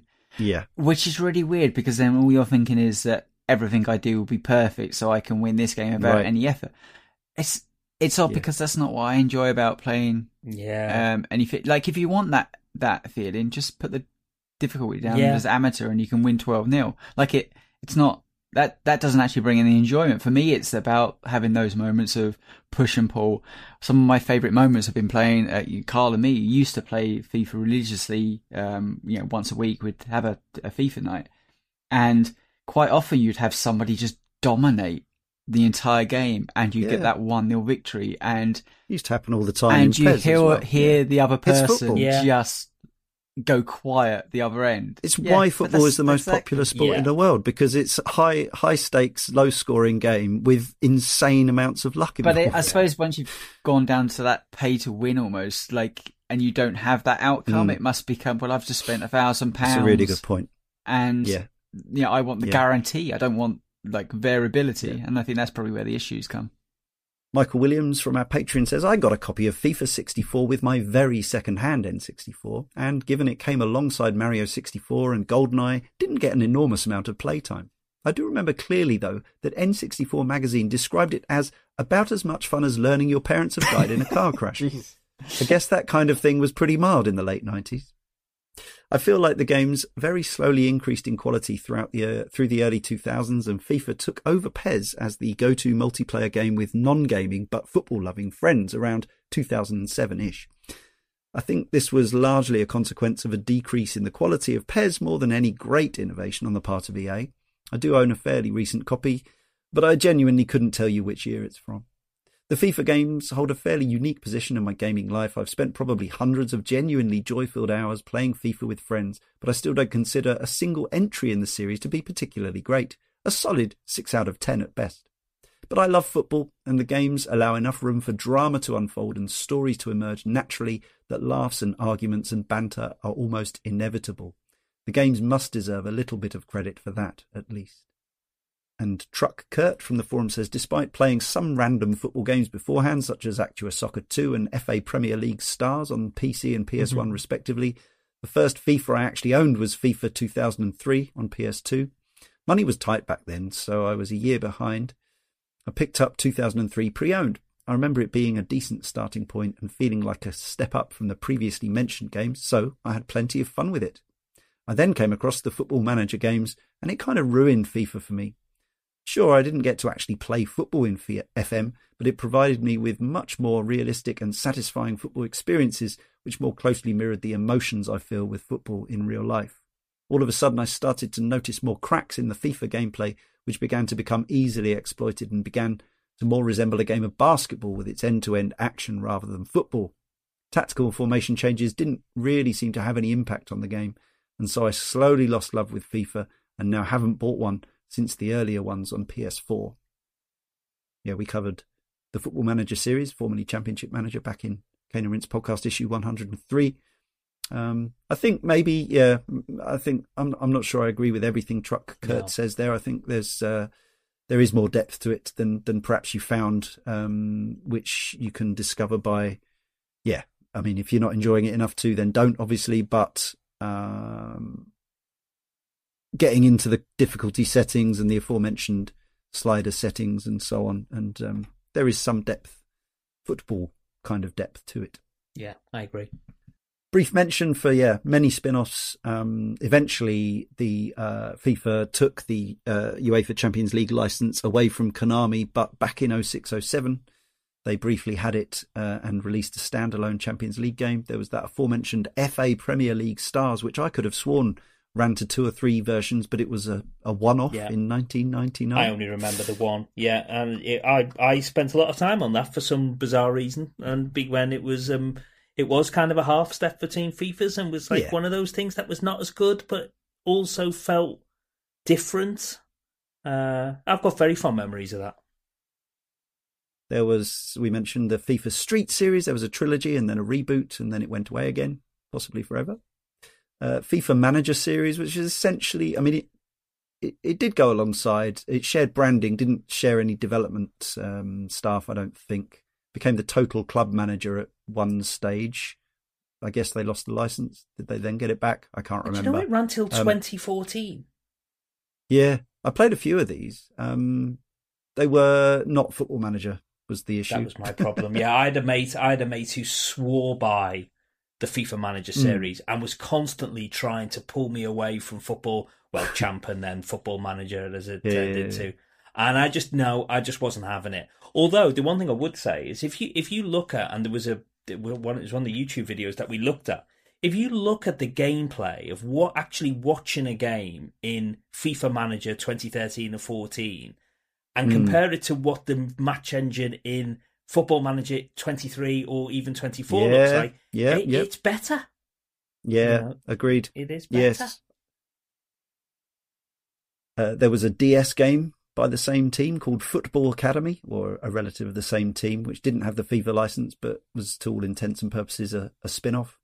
There were some rebrands in other territories, such as Zico Soccer and J-League Winning Goal on things like the Super Famicom and the Saturn. FIFA Superstars, FIFA Mobile, FIFA World, FIFA Online, FIFA E World Cup and FIFA E Nations Series are all mysteries to me. But I guess they had their time. Can I just shout out the greatest 3DO game of all time, FIFA International Soccer? Oh, okay. It was. I haven't met. What was? Yeah, it was wonderful. How many football games were there on the? 3DO? Probably one. But it was absolutely brilliant. I don't think it was developed. It was definitely an EA Sports game, but I think it was nine. What version was it based on? Was it the first 96? Right. Yeah, that's. But it was graphically superior to the PlayStation game, and I spent. I mean, I was a proud owner of a 3DO, and I was trying to justify why I had one. And really, the only two ways I could do that was to either put on FIFA or put on Road Rash. But FIFA I thought was brilliant. I had so much. Me and a mate used to play it in co-op, and the graphics, at the time, were just head and shoulders. Did it have the sponginess and the lack of responsiveness? All the usual rubbish, those early FIFAs. Right. I actually went back to it. I've got a 3DO, and I got it out, and I had a go at it. I've got the CD. David Platt on the cover, and yep, yeah, it plays really, really badly, and it looks terrible. I mean, arguably, it's aged even worse than the PlayStation games. But back at the time, I mean, it was almost a reason to own a 3DO. It was really, really good. Busker Lily from the forum says, I've always had a weird relationship with FIFA and football in general. I liked it all well enough as a young kid, but then as I grew older, I resented football for dragging the local kids away from wanting to play make-believe and action mans to just endlessly playing football. Through my teens, I acted all snobbish about football. I'm sure I called it something obnoxious like sports ball. Then I started to let it back into my life as I finished school, and Friday and Saturday nights became a constant stream of getting pissed at someone's flat, either watching sport or playing a game. At my place, it would be Mario Kart or WarioWare or whatever was new and interesting. At other people's flats, it would be FIFA, or a bit more FIFA. That said, it was pretty fun. Strict drinking rules were always in play, and when I was teamed up with a friend who insisted on picking Arsenal despite my protestations, we both drank a full can for each of my 6 or 7 own goals. I've left my hometown and that FIFA playing crowd behind, but I still picked up FIFA 18 for my Switch and still pop it in now and then just to win a few games against the CPU as Spurs or as England. When my Switch is finally retired, I'll probably buy the first one or whatever my next main console is. It might not be called FIFA anymore, but I'm sure that will be what we all call it. Yeah, very briefly. Now, EA Sports, I think, possibly wisely, shook off and got rid of the license and continue to make EA Sports FC 24, which, as we know, is basically FIFA 24. FIFA, I believe, expressed some sort of suggestion of a plan of making their own football game. Yeah. Do you think they've got any clue as to what that entails, and has it got any chance of being any good whatsoever? No. No. Do you think? I mean, surely they won't. They won't. I mean, what are they talking about? What, hiring a studio or bringing in their own studio? Making a studio, I think. What? Yeah. I think that's been suggested. I mean, why aren't they on the phone to Konami? Well, saying yes. We'll give you that would make sense. Yeah, a big fat load of money. No, but I mean, you look at what Konami's done with Pro Evo. It's now it's a free to play. It's a sad online game, yes. And it's not terrible, but it's also a far cry from what it was. Yeah. I think when you look at where how FIFA has ended up dominating it's so much of it was to do with the licensing stuff. It'd be fascinating to see whether ditching FIFA will have any detrimental, but it wasn't it. They wanted 500 million for 4 years of licensing or something. It was a significant amount. So obviously, FIFA themselves have lost out a lot here, and it's almost like they tried to call their bluff, and EA have gone their own way. You don't just produce a football game. It's for as much as I think we can criticize FIFA for what it's maybe become, it does feel somewhat more like a cash grab nowadays. But it's 30+ years of development incremental development over and over. You don't by the same studio. Don't just produce a game of any sports game. I mean, people just think, sports games. No. There is a reason why there's a few masters at these particular things, and the fact that Konami really struggled to even end up putting up a fight against a behemoth that was EA. I can't see FIFA just going to pick somebody out and go, well, make me another FIFA. It doesn't work like that. No. And by the end of PES, when it was eFootball or whatever, the team there were doing it. I think they were, they were trying to do a good job, and I think they genuinely were passionate about it, and they made some decent games. There was one year I played way more esports than FIFA, but it wasn't the same team that was making them in Japan, in Kyoto, in the 90s and 2000s, led by Seibas Takatsuka. It was a totally different thing run by modern Konami. So there is no PES basically. No. It's Trigger's broom. It's just not that. It's not that game anymore. And I understand from people who have played the free to play game as a service version that it's just a pale shadow in terms of gameplay of what it once was. I mean, Sensible Software recently released Sociable Soccer on Steam. Yeah. So they could. I imagine that John Hare would be quite keen for FIFA to turn up with a check for. It's not just if you take any of these major sports games, it's not just FIFA that's fun. It's if you look at 2K with their NBA series, they dominate that. EA tried to actually go up against them and ended up pulling out because they couldn't make the same product that people wanted there, and that's EA of all people not being able to compete. Then you've got NHLs that's just reduced down to EA doing that now, isn't it? Then you've any of these other series, it's like you find it now. It's just gone down to like one company. Yeah, it's not healthy. Yeah, it's a mess. I mean, it's the nature of the way the industry's gone. But so much of it is licensing, I think. So much of it is how much money somebody has to pay for those licenses, and people are drawn to it.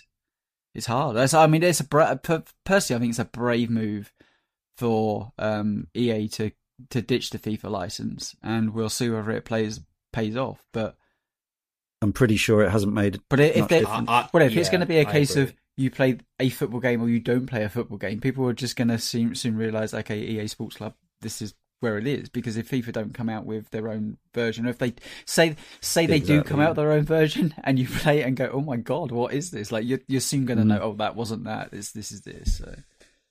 And I think it just transcends playing a football game at this point as well. I think it has become, almost like an annual... It's part of the football culture fabric. But I think it even goes beyond that, because, I mean, my son's got friends who aren't interested in football a jot, but they all play FIFA.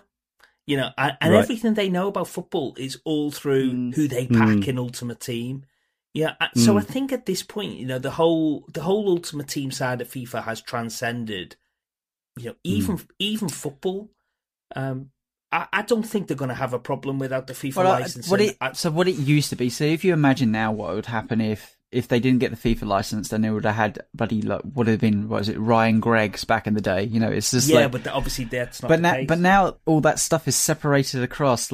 Different organisations have the name of player rights. Different organisations have the player likeness rights. Different organisations have the actual, or individual clubs now have the individual rights to their own. So it's like EA can do it as a compartmentalised of all these different things, rather than just saying, well, if you don't own FIFA, then you don't have access to this stuff. It's just, the industry is not like Chris, that. I haven't actually played EAFC. Has it got basically the exact same licensing setup as the previous FIFA game? Yeah, exactly. Yeah, and I think they didn't need the FIFA license. No, and I think Tony, that would be a huge difference. I think if they lost even, I think, a small percentage of the licensing, if they couldn't have Manchester City or they couldn't have Real Madrid, I think that would make a huge difference to the amount of people who engage with it. But all of the licenses are all as per FIFA 23, as far as I can see. That was already happening across, because PES had Barcelona and stuff, and then Juventus, there were some exclusives per club, weren't there, that had negotiated their own deals. Yeah. And obviously it's not ideal. I mean, on PC you can patch it and mod it and whatever else. But on console, you're stuck with the fakery. And yeah, it's kind of throwback to the funny old days of Trad Brick Stadium. But they've got all this money that they're no longer paying FIFA to throw at the various licenses holders for all of the likenesses and whatnot. And they want to be in the game that everyone plays and talks about. Yeah. So yeah, it's a no-brainer really. Chris Hunter, our final correspondent from our Patreon, says, for me, trying to choose a specific memory or highlight a particular entry from the 4-decade-spanning series of FIFA games is nigh on impossible. Instead, I'll share my most potently nostalgic touchpoint with the series as a whole. It's the story of my dad and my uncle, whose weekly FIFA sessions adhered to with almost religious zeal have become legendary in our family. Memories of the exact year this tradition was born are hazy, but it was some point during the mid-90s, most likely with FIFA 96. For at least a quarter of a century since, right up to the present day, the ritual has been maintained. Once a week, currently Saturdays, although Sunday has also seen its share of action in the past, my uncle will gather his console controller and some tinnies before making the short journey to my dad's place. Then, an evening of 1-versus-1 matches, my dad always Arsenal, my uncle always Liverpool commences, sometimes continuing into the early hours. The intensity and competitive spirit is unquestionably high, skill levels debatably so. Hopefully they don't turn out to be secret Cane and Rinse listeners.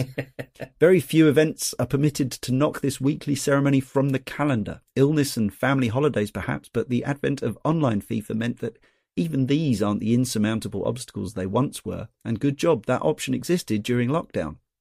They don't just buy consoles and happen to play FIFA on them, they buy consoles specifically for the purpose of playing FIFA on them. My dad owned a PS4 for the entirety of its life cycle and only dabbled in 1 or 2 other games. To some, this will be bafflingly close-minded, and I'd hate the idea myself of missing out on so many other rich gaming experiences. But I also think there's something to be admired in knowing what you like and mining that for all it's worth. Perhaps you might even say using it as a cornerstone for maintaining a strong sibling relationship. My dad turned 60 in September, my uncle a couple of years behind, and there's no sign of the ritual coming to an end anytime soon. Love it. Yeah. So that's been as much FIFA as we can do in like 2.5 hours or less if you're listening to the free version, extended version on Patreon.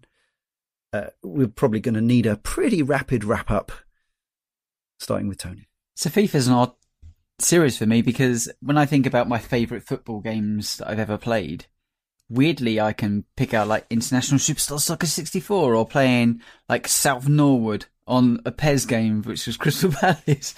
On PES 6 and certain, it's really weird. Like some of my favourite football games aren't FIFA.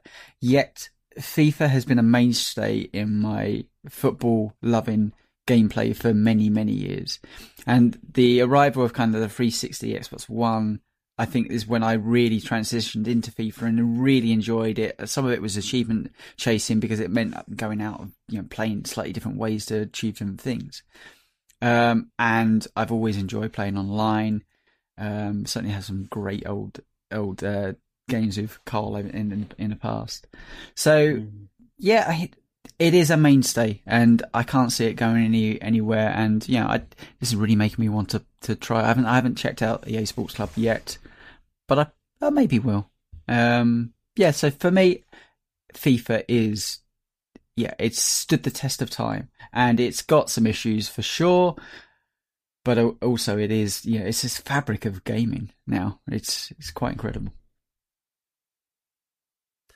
Thank you, Chris. So over the years, I've only spent more time playing one game series other than FIFA, and that's Football Manager.